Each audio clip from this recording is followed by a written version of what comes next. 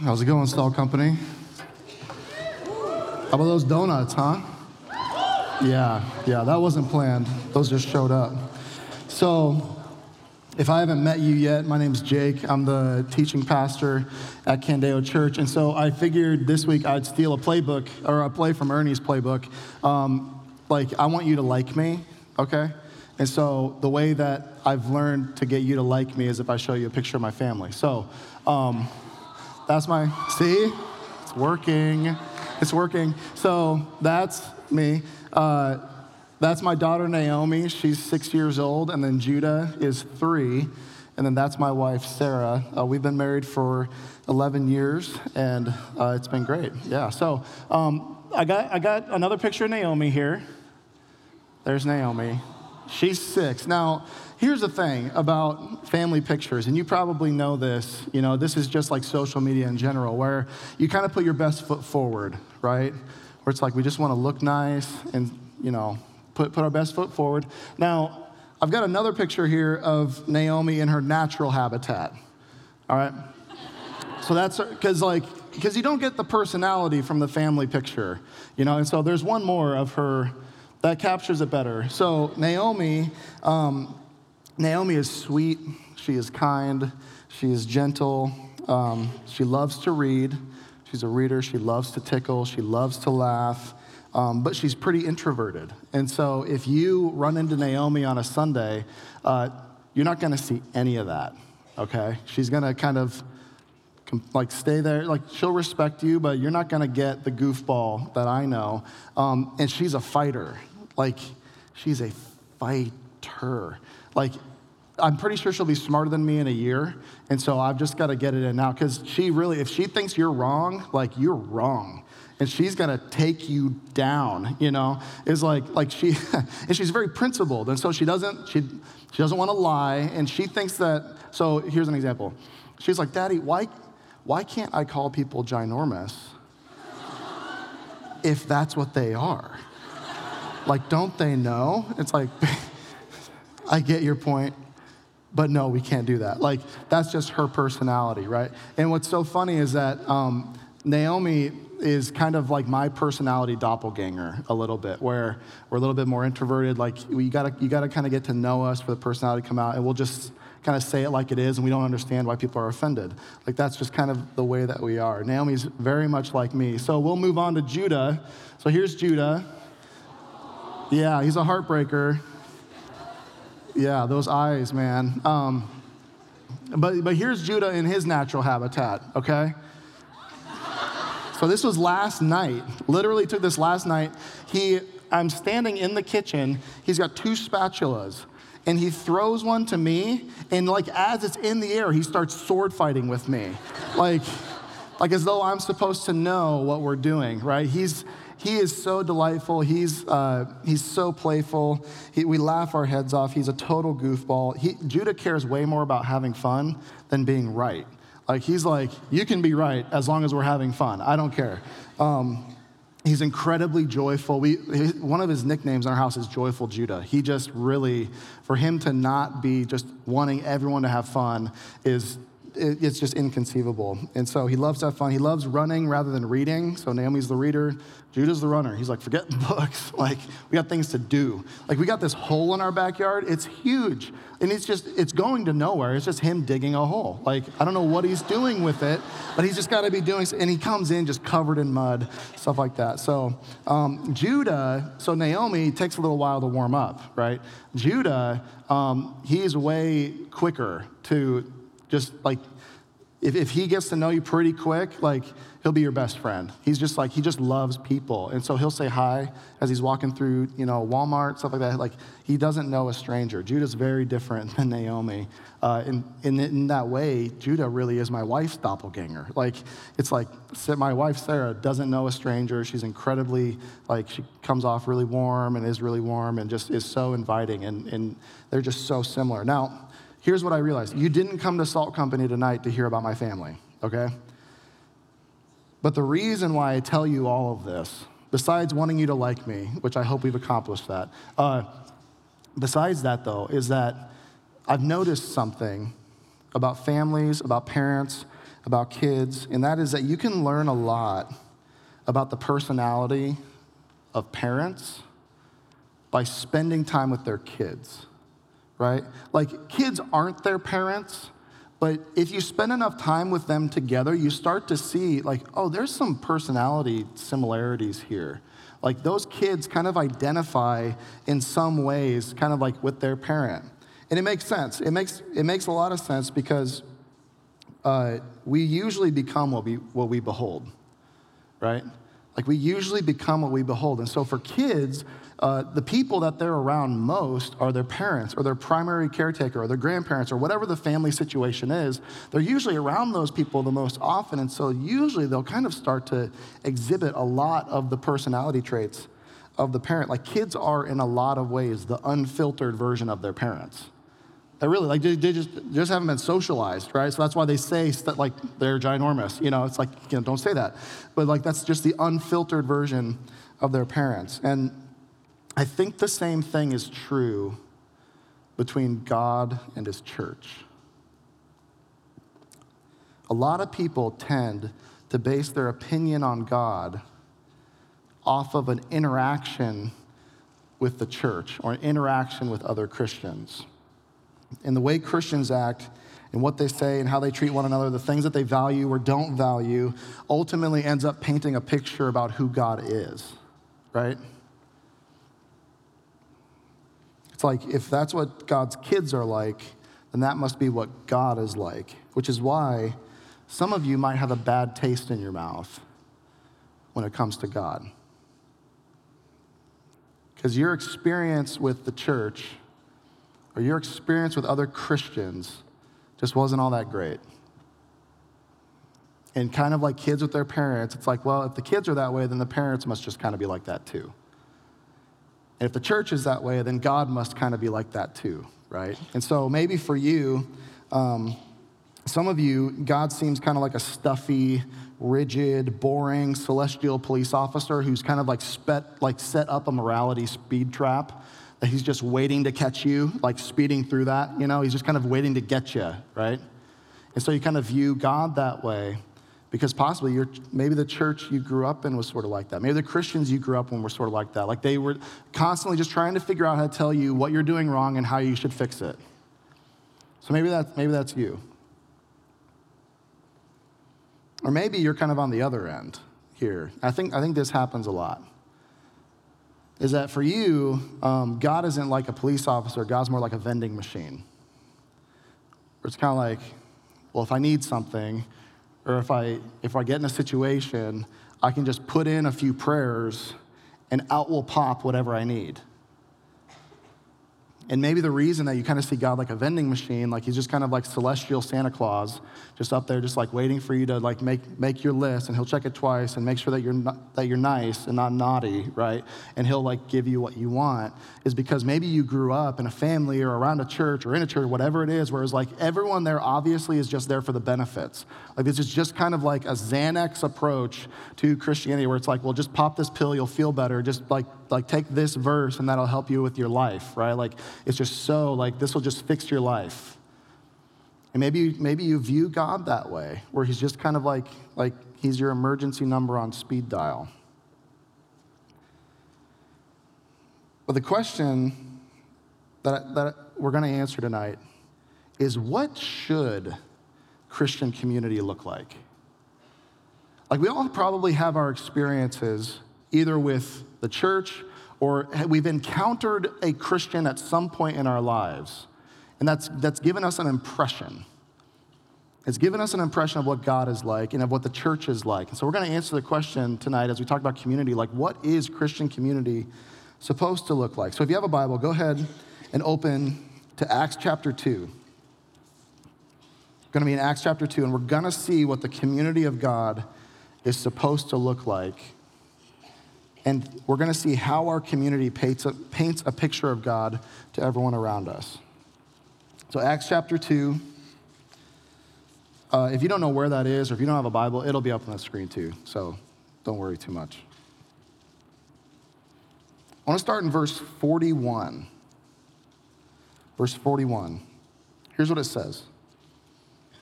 So those who accepted his message were baptized. And that day, about 3,000 people were added to them. All right, just stop right there. I'll read that again.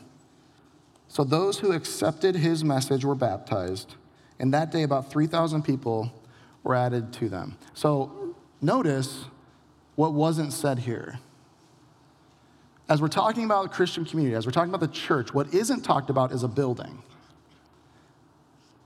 Like that the church, that the community of God isn't a building. Like this, what we're in right here is not the church. This is the building that the church meets in. And like if this building burned to the ground and Candeo Church, the people, like moved out to the parking lot, well, that's where the church is. If we went somewhere else, like just found a field, if we were under these palm trees, like that's what a church is. Palm trees in Iowa, come on. So, but you get what I'm saying, right? The church isn't a building. And check out what else is said in there. So those who accepted his message. Now we're going to talk about who is his. His is the Apostle Peter. And he gave a sermon earlier on in these verses. We'll look at that in just a bit. But here's what it is. The church is made up of people who have heard and accepted the gospel.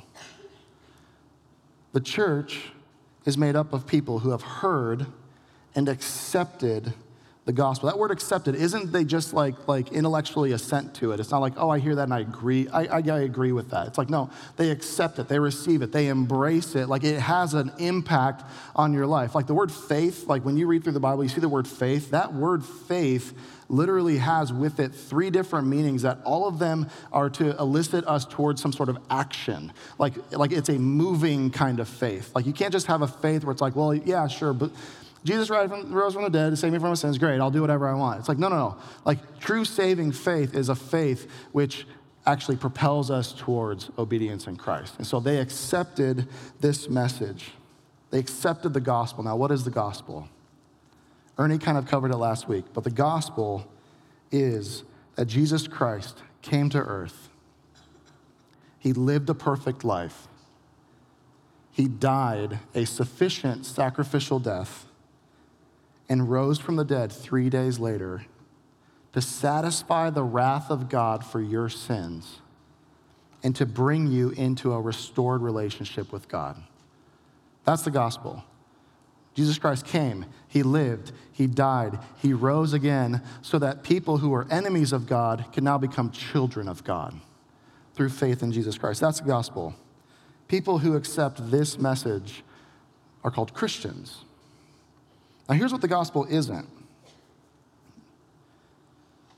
The gospel isn't that you grew up going to church. The gospel isn't that your parents are Christians. The gospel isn't, I've been a Christian my whole life. Have you ever heard that? Maybe you've said it. Oh, I've been a Christian my whole life. It's like, no, you haven't. You were born in sin.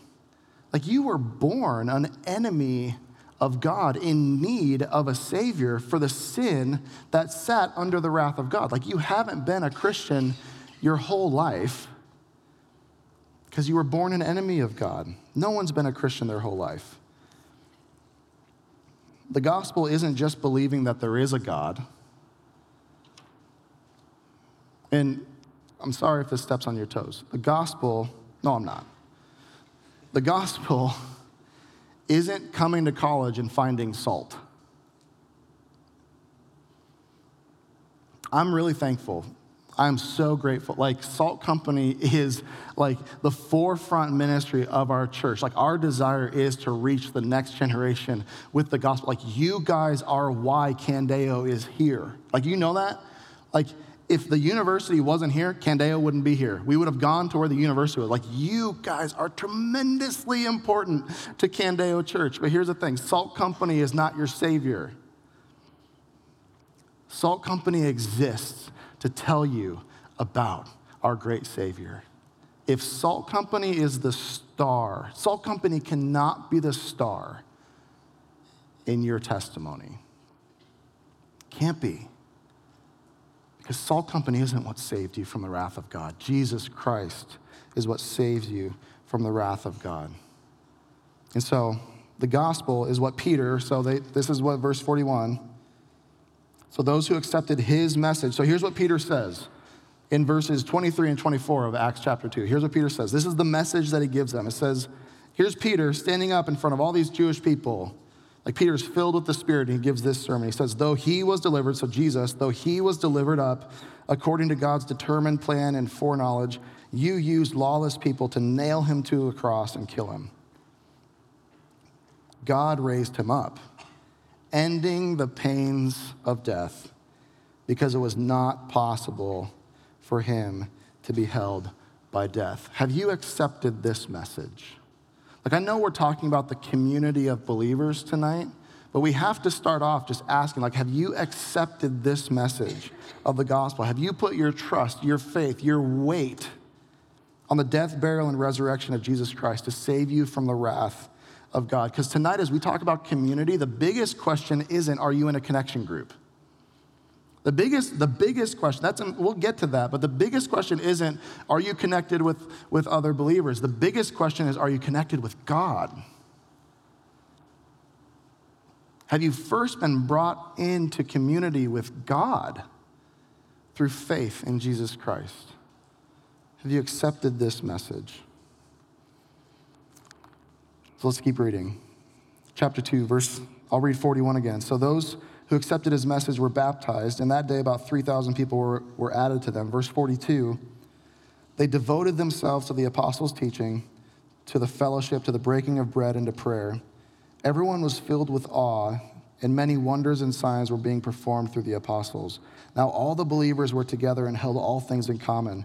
They sold their possessions and property and distributed the proceeds to all, as any had need. So what you see here in the early church is that right after these people accept the message of the gospel, what we see is that when they accepted the gospel individually, they couldn't help but express the gospel as a community. That when they accepted the gospel individually, they couldn't help but express the gospel as a community. They accepted the message, were baptized, and immediately gave themselves to a particular kind of lifestyle. And that lifestyle was they gave themselves to two things. We're going to unpack those two things. They gave themselves to learning together and to loving one another. What are two things that Christians have to do? Like, have to do. Is that Christians, once they accept the gospel individually, the lifestyle that we now use and live to express the gospel communally is that we devote ourselves, we commit ourselves together to learning and to loving, to learning together and to loving one another. So first, the first focus, learning together. What were they devoted to learning here in Acts chapter 2?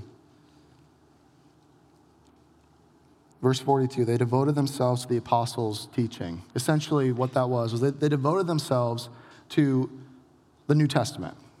That's what the apostles' teaching is. And it's not because they didn't value the Old Testament. This is a bunch of Jews whose whole communal life had revolved around the Old Testament. So it's not that the Old Testament wasn't important. It was just that now, with faith in Jesus Christ, like now the apostles' teaching both told them the gospel, like death, burial, resurrection, faith in Christ, new life, and community, like that, and then told them how that gospel practically plays itself out in your life, both individually and as a community. So they devoted themselves to learning with one another.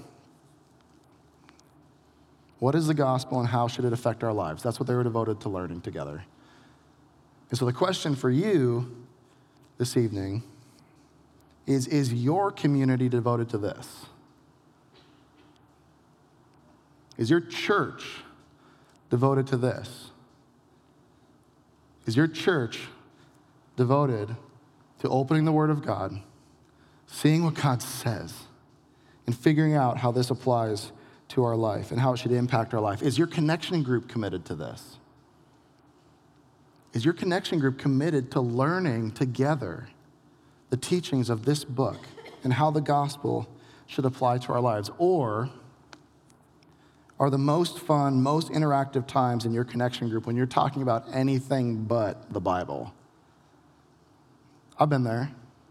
Where it's like you get together, everything's great, we're maybe eating some food, we're joking around, we're talking, Hey, let's open the Bible. Whoop.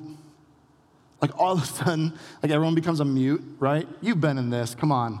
Like you gotta know, if your group hasn't experienced this, like just wait, it'll happen. Particularly on the community side, man, it's like people, like the most I don't care how extroverted you are, the minute you wanna start talking about the Bible in that group, it's like trying to just pry it out of them. Is that your group? Here's the thing. Healthy Christian community will always be marked by a commitment to learning together as you look at what the Bible says and learn how it should affect how you think, how you feel, and how you act. Like if you just wanna know, like this applies just for you too. Like how do I study my Bible? Individually, how do we study our Bibles when we get into our connection group? Seriously, super simple. Open it up, read it. What does this tell me about God? Because the Bible's first a book about God, not about you. What does this tell me about God? And how should that change how I think, what I feel, and what I do? That's it. What does this tell me about God? How should this affect what I think, how I feel, and what I do? So, healthy Christian community first commits themselves to learning together. Commit yourselves to learning together. What else did they do? They committed themselves to loving one another. And notice how they did this. This is all in verse 42. I'm not spending this much time in every verse. They devoted themselves to the apostles' teaching, to the fellowship, to the breaking of bread, and to prayer. Here's what they did. They ate together, they prayed together, they took care of each other. They learned together, and they loved one another. And the way that they loved one another was they ate together, they prayed together, they took care of each other. Like eating together for us is more like fast food drive-through kind of thing, right? Like sharing a meal with somebody isn't nearly as significant of a thing as it was here in Acts 2. Because guess what this said? When you sat down at the table with somebody else, what you were saying was like, wasn't just that we were both hungry. Like that's not what that said. That was like, no, I accept this person. Like, I identify with this person. Like, I am glad that this person, like, I am connected with this person. Like, what you think about this person, you need to think about me. Which is why, as you see through the New Testament, when Jesus is eating with these crazy sinners, everybody loses their mind. Because Jesus is like saying, he's like, I'm eating a meal with them. And so everyone's looking at that going like, wait, he's eating a meal with tax collectors and prostitutes. That says so much about Jesus. It was so scandalous. Here's the thing. Our Christian community will naturally mean that we associate with people not like us. And not just that we associate with them, but that we embrace them. That we say, hey, we don't have a whole lot in common, actually. Like, you have different cultures, different races, different languages, different preferences. You have totally different political leanings than me. But the thing that unites us is not our preferences. The thing that unites us is the gospel of Jesus Christ. And so what was happening here in Acts is they're saying, we accept the same gospel, which means that you are my brother, you are my sister. We have a seat at the same table. That whatever someone says about you, now they're saying it about me. And we're so different in so many ways. But because we're united in Christ, we can identify with one another because we have an identity that's deeper than our preferences and that's deeper than our blood. We are connected on a spiritual level. And so in order to be able to eat with each other, pray with each other, and what you see here, they provided for each other. Now all believers were together and held all things in common. Verse 45, they sold their possessions and property and distributed the proceeds to all as any had need. You know what that requires? It requires sacrificial, radical generosity. sacrificial, radical generosity. It required that as they were together, their primary concern wasn't what they could get, but their primary concern was what they could give. When they walked into a room and they saw each other, it wasn't what can I get from that person.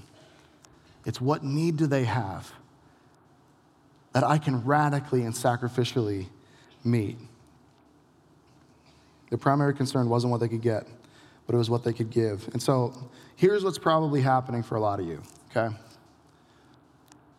What's probably happening for a lot of you is that a lot of you are in a connection group. Not all of you, a lot of you. If you're not in a connection group, get in a connection group. But a lot of you are in a connection group, and you're still kind of in that honeymoon phase, right? Like, everything is great. These people are great. She's going to be my best friend, and I just love everything. Like, that's kind of where your connection group's at, you know? Like, you've met maybe a couple times. You're just like, oh, my gosh, this is great. And everything's great.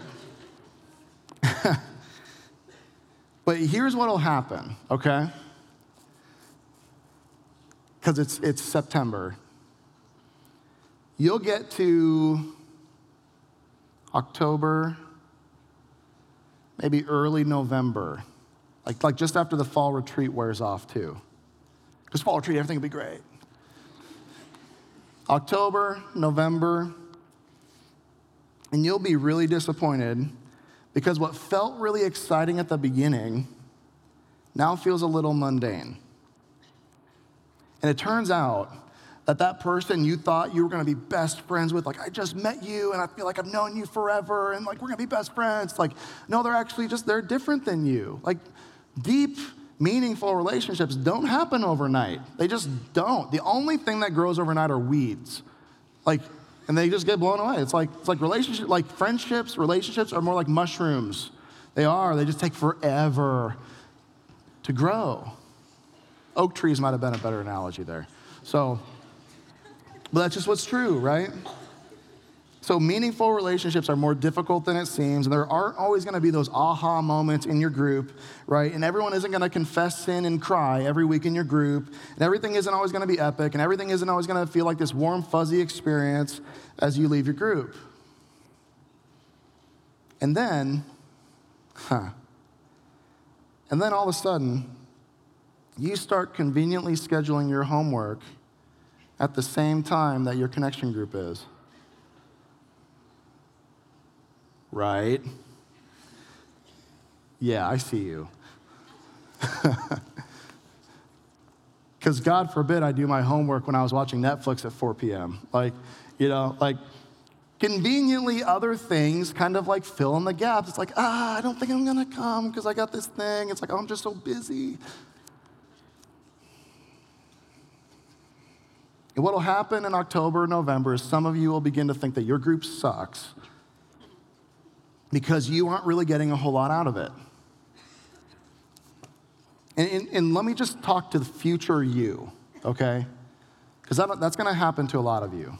So let me talk to future you for a second, and I hope you remember this. When this comes, when you're feeling those things, which a lot of you will inevitably feel, what's happening is that you're seeing what you're really committed to. What's happening is that what you're really committed to is being tested. Am I really committed to these people? Or am I just committed to this emotional experience? Do I really love these people? Or do I just love how they made me feel? What's your posture when you enter into Christian community? What's your posture when you come into this place? What's your posture when you go into your connection group? Is your primary posture trying to figure out what you can get from the group? Or is your primary posture what you can give to the group? Because I'm telling you, the early church, they walked in and they weren't looking at what they could get. They were looking at what they could give. Because what we see here in Acts 2 is the first expression of radical unselfishness within the Christian community.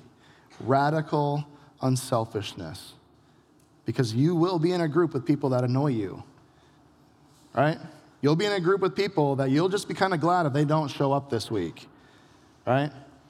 You'll be in a group with people who aren't like you, who don't like you, who like everything you don't like. You'll have different preferences. You'll be in a group of people totally unlike you. But what this means is that you and me were to sacrifice our own desires, our own preferences, our own comfort, even our own property for the sake of providing for the needs of people who are totally unlike us. Why in the world should we do that? It's because this is exactly what Christ has done for you. It's only because of the self-sacrificial love of God that you are able to be brought into community with God himself. You are so unlike God. You realize that? Like, we were born into sin. We're enemies of God. Like, we don't like the same things God likes. Because left to my own devices, I like sin. And God is holy. Like, we could not be more different, me and God. You and God. But because of the self-sacrificial love of God, heaven was bankrupted of its greatest possession. You see that? Heaven let go of its greatest possession for the sake of meeting the need of someone totally unlike heaven. You. Me. And it's that self-sacrificial love of Christ that you and I are to express within the context of Christian community. And so what if our Christian community actually looked like this? Can you imagine what would happen if your connection group actually looked like this? That is, that if as an adopted child of God, knowing how unlike God you were, and yet God gave of himself so that you could be brought into community with him, what would that look like if you committed yourselves to learning together and to loving one another? Here's the thing. You don't have to imagine it. Check out verse 46. Every day they devoted themselves to meeting together in the temple and broke bread from house to house. They ate their food with joyful and sincere hearts, praising God and enjoying the favor of all the people. Every day, the Lord added to their number those who were being saved. What this looks like, first, that we praise God together. We praise God together, praising God. Because here's the thing, beautiful things demand praise. You know this. Beautiful things demand praise. We can't help it. You just can't help it. When you love something, you can't help but share it. You just can't.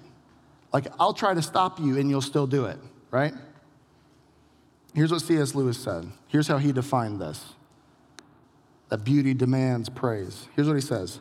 If we think we delight to praise what we enjoy, because the praise not merely I think we delight to praise what we enjoy because the praise not merely expresses, but completes the enjoyment. Here's what that means. That means that when you are watching your favorite movie with someone who hasn't seen it yet, you know this, that half of the time you're watching the movie, the other half of the time you're watching them, right? Why is that? Why do we do that? Like, why when we find that stupid YouTube video, do we immediately go across the hall and we're like, you gotta see this, it's cats, like whatever, or whatever it is. Like, why is that? Why do we do that? We just like, look. And sometimes, I don't even watch it with them, I just watch them. Why is that? It's because we've found something that we enjoy, and that thing, we enjoy it more as we watch somebody else enjoy it. Beautiful things demand to be praised. You and I are hardwired to do that. And if we find our greatest joy in Jesus, if we find our greatest joy in the one who came and brought us into community with God, we are naturally going to enjoy praising him together. Because not only do we enjoy praising him, but our enjoyment is greater as we praise him together.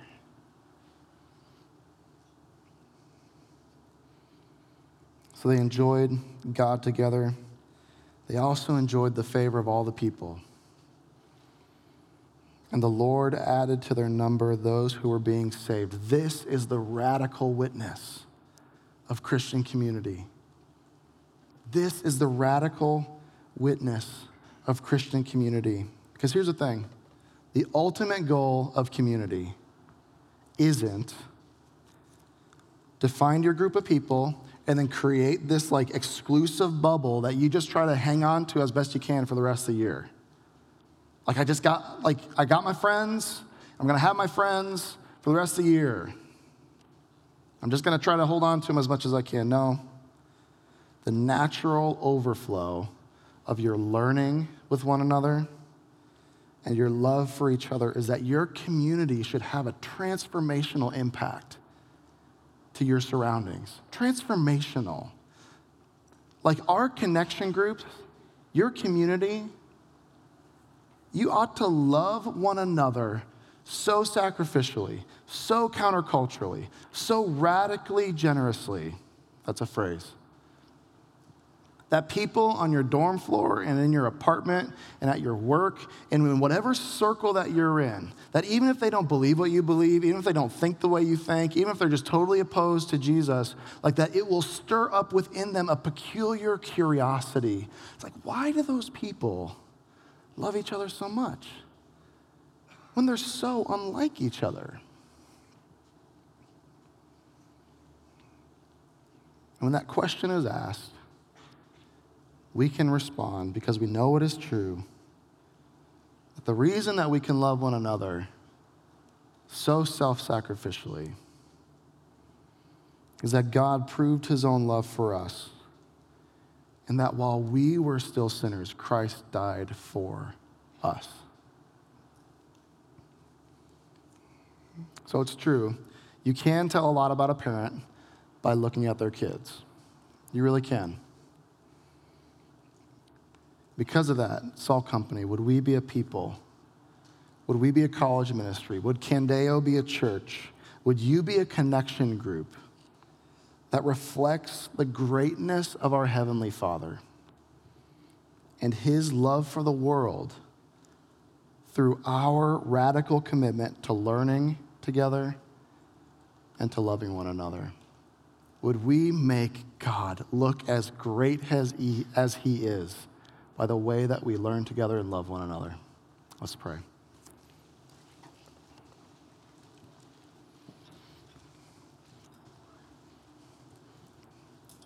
Father, you are the one who bankrupted heaven. You are the one who made a seat at the table. You are the one that while we were still sinners, while we were so unlike you in every way, when we were so adamantly opposed to you, that God, you gave your most precious possession to meet our deepest need. God, would we be a community that reflects that same self-sacrificial love to each other? God, forgive me for holding on so tightly to my possessions at the sake of your glory being put on display to a watching world. Would we be a people, would we be a community that makes you look as great as you truly are? Thank you for adopting us. Thank you for calling us your sons and your daughters. We brought nothing to the table except the sin that you took away through the blood of your Son. Thank you. In Jesus' name, amen.